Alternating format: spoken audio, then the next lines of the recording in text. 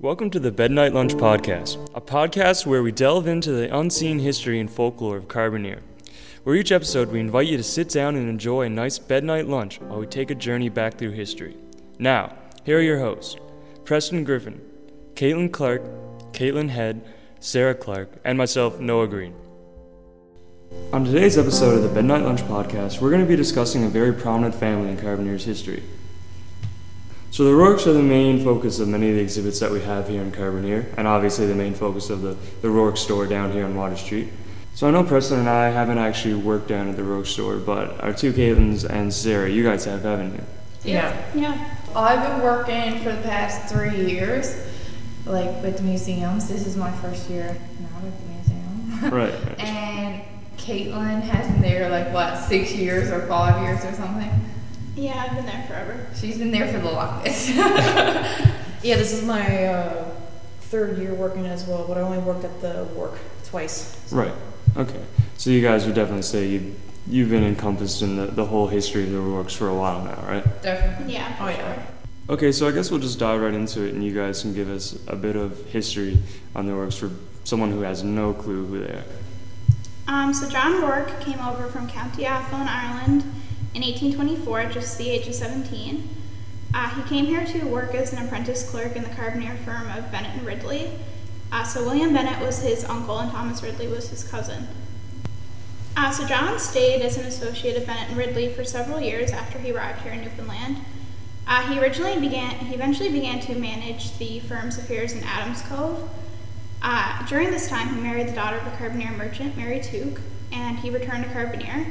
In 1838, Rourke acquired the old Slade Nelson premises on Water Street.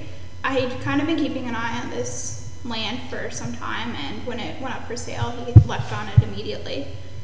After this, he had some help from his mother-in-law, Ann Tuke, who was a bit of a businesswoman for her time.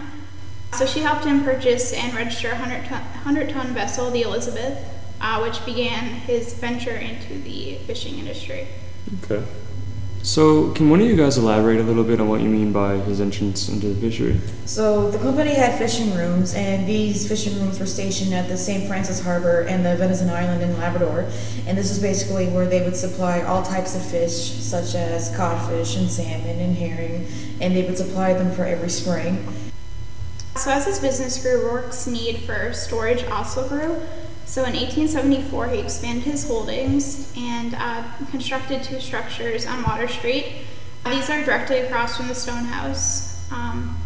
One of them, of course, is no longer there anymore, but we still have one standing. So he constructed these to store much of the bulk goods that his firm sold to the fishing families that were under their employ. So the East store was stocked mainly with foodstuffs. So that was things like salt pork and salt beef, as well as flour. The West store was the place to go for any Carbonear resident that wanted to have molasses kegs filled. This was often referred to as the molasses store. It's also a storehouse for building materials such as glass and cement, as well as other supplies such as iron and lime. So the first and second floors of each store were used primarily for bulk storage. The third floor of the East building served as a twine loft. So this is where fishermen would knit twine for nets. And the third floor of the West store, which is the one that still stands today, was a sailmaker's loft. We actually have a little sailmaker's kit in the Rourke Store Museum today. And I know a little bit earlier you mentioned the Stone House. I was wondering if we could elaborate on that, just for someone no idea what that is here in Carbonear. So the Stone House originally served as John Rourke's store and home. Originally it was built from wood, but back in this time a lot of things burnt down, including John Rourke's original premises. So when he rebuilt it, he decided to build it out of stone because he didn't really want to go through that again. So the first floor of the Stone House would have been the store, so that's where people would go to shop and get their wares and things. The second floor would have been John's home, his wife and his family, of course.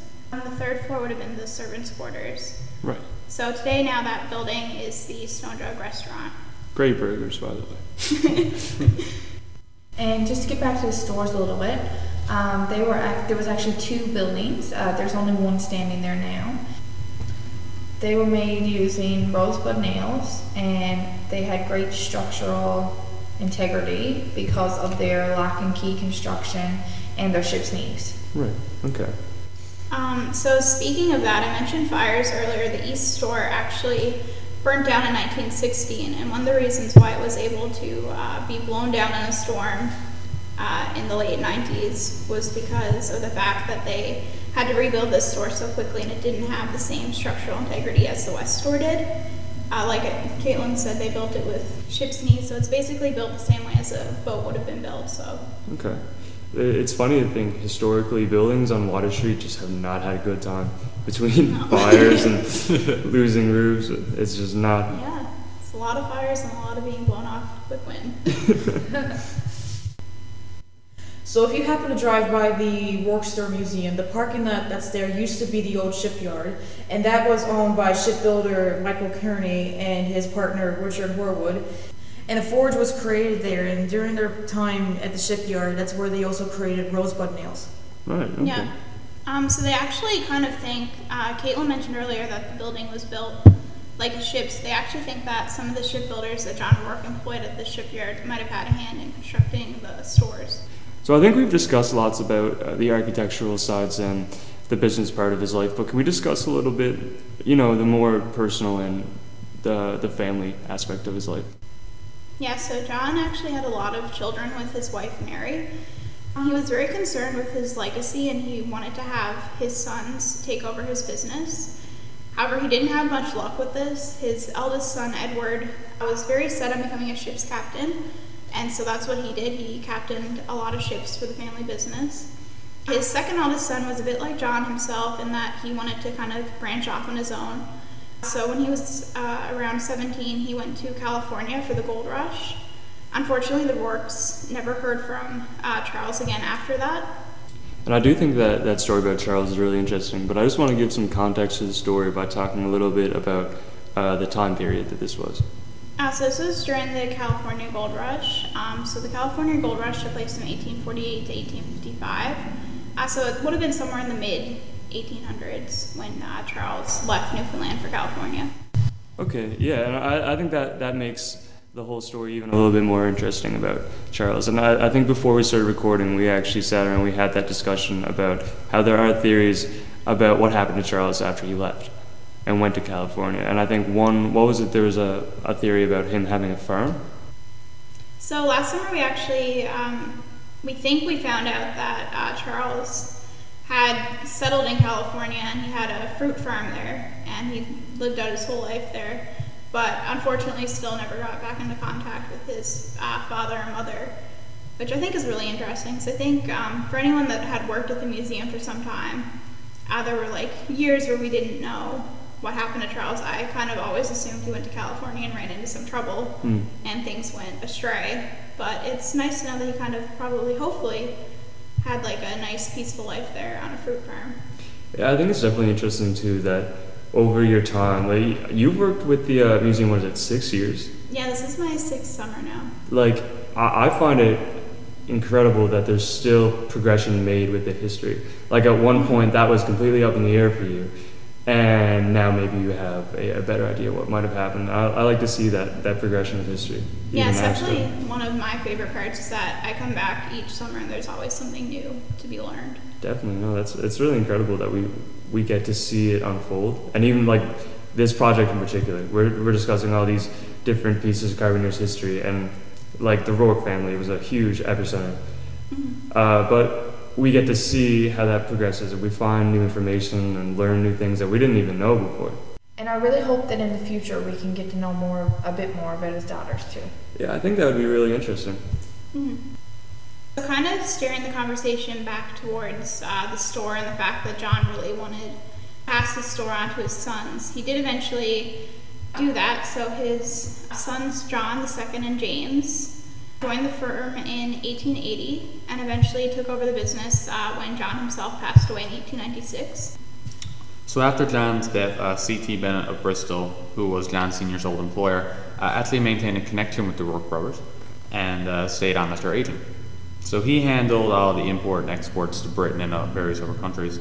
And James died in 1918. And conveniently, this was around the same time that stuff started to change for the firm. So, for instance, there was a couple of coincidental occurrences. So in 1919, C.T. Bennett's business unfortunately closed, and two of the firm's vessels actually sunk, which were the Caladora and the Olinda. So John Rourke's company had to withdraw from the export and import business around this time, opting instead to sell fish and buy goods from St. John's firms. So one of these firms was A.S. Randall, and this change could maybe be anticipated for some time because between the years of 1896 and 1920, the Rourkes only made purchases of two vessels, one in 1902 and the second in 1917.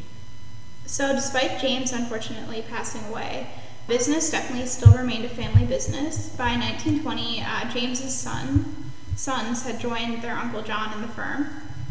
So sometime after James's death, the Rourkes established a separate operation known as the Rourke Fish and Coal Company. So this specialized in the sale of coal as well as Labrador cured codfish and fresh and pickled salmon.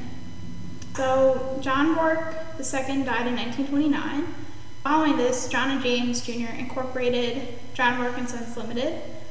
The incorporation documents clearly stated that the assets of the Rourke Fish and Coal Company Limited were to be excluded from John Rourke & Sons Limited.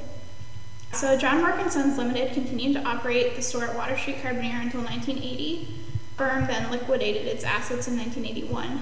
This was in large part due to the fact that the mall had been built in Carbonear at this time, and basically these stores on Water Street kind of no longer needed as these big department stores to kind of push them out a little bit. But the Rourkes had over 140-year history here in Carbonear, and their legacy still lasts today. You know, it's astounding to see that we still have I don't even know if I can use the word remnants because of how well that building is actually preserved. Yeah, it's so well preserved. It stood the test of time for sure, despite its age. I find it really cool how it's all original. Yeah. Like having all the original wood, everything like that. Like nothing needed to be fixed. That just shows how much. Yeah, the only things that It they was had preserved. to do to the building were add in the 2 offices and the 2 bathrooms in order to convert it into a museum. I think that's also really just a testament to the quality of the architecture at the time. Like, Yeah. the way things were built back then in comparison to now, it's astounding. Well, I mean, if you go into the Rourke Store Museum, it's just one of the first things people notice is how the building is built. So like the ship's knees, the rosebud nails, and all the wood some of it came from Newfoundland. You can just see how like massive these trees were. So it's all like amazing quality building materials. And we actually have like a lock and key that you can see as soon as you walk in, and everyone notices it. It's like pretty amazing. It's really big. What do you mean by that? So the lock and key construction. It basically means that the pieces kind of fit together perfectly and lock into It's like a puzzle. So like nailless architecture, Yeah. or they're still Yeah, pretty much, yeah. okay. There are nails in the building, of course, but the lock and key kind of just adds to that, I It's think. like a and nail. Yeah. It just fits together. That's definitely really interesting. Yeah, and you probably don't see that so much anymore. No. Yeah, it's also really interesting, like how he said it's built like a boat, so if you're in the building on like a windy day or something, it sounds like you're on a ship. Yeah, I've noticed it's jarring. Like it's weird to be in there. And that's one of the first things that I noticed when I first started working there, and I find it amazing. Like, it's so cool. It literally creaks back and forth, just like old shit.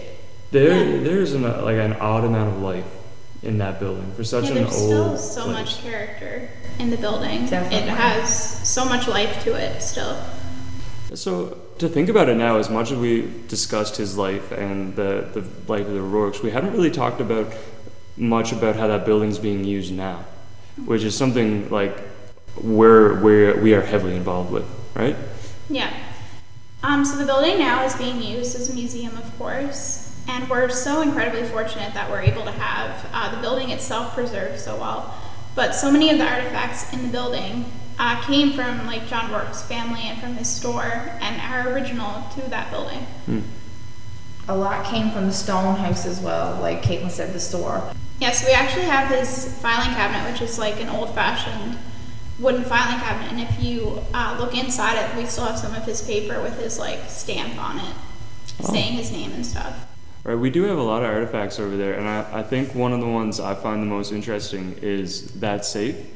And there's a little bit of a story behind that because it was locked for the longest time, and there was actually an 8-year-old boy who actually opened the safe for the first time. Apparently, he just Googled it to find out how to crack a safe. Yeah, he'd come into the museum and he was super fascinated by the safe.